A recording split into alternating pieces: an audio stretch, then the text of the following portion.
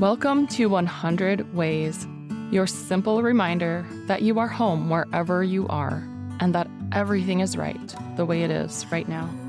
I'm your host, Laura Christine, fellow explorer of consciousness and this amazing, beautiful world.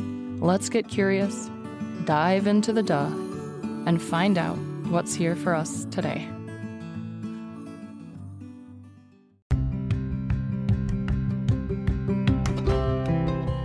Welcome to 100 Ways. This is your daily exploration of self and soul. I'm your host and fellow explorer, Laura Christine. Let's dive in and find our way home. We're going to start this conversation with Kat with the phrase, the more truthful I am, the less vulnerable I am. Go, Kat. Go, Kat, go. People feel the need to control others' perception of them. Oh my God. Yes. And we struggle with being vulnerable because we worry about how it'll change their perception of us, because we actually are afraid to be truthful to ourselves, to be truthful to the people in our lives. And so the more in touch with our own truth, our own sense of self, what we know to be true in our bodies, in our minds, and the more we are able to courageously express that, the less vulnerable we actually have to be, because we just speak purely and you're not worried because you feel connected to your home, connected to yourself. And the more sense of self that you have, the more you know yourself to be part of this major network of consciousness and the light, and it doesn't really matter. You kind of get out of your humanness and out of that fear of being perceived as whatever the little mask that our ego tends to put around a situation and keep us trapped in.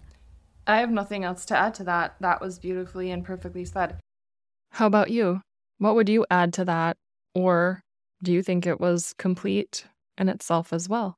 We would absolutely love to hear from you. You can reach us. Well, you can reach me at laurachristine.us/contact. And you'll hear that after the music starts as well.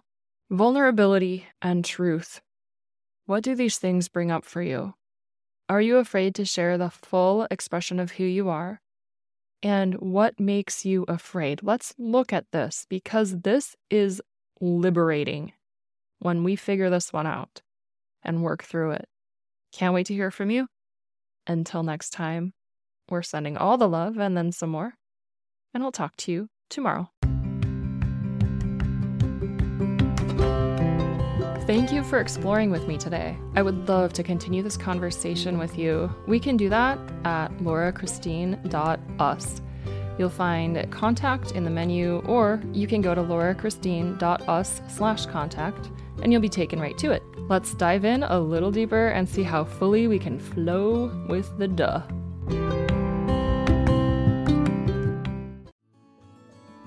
Thank you for being here. I would love to hear from you.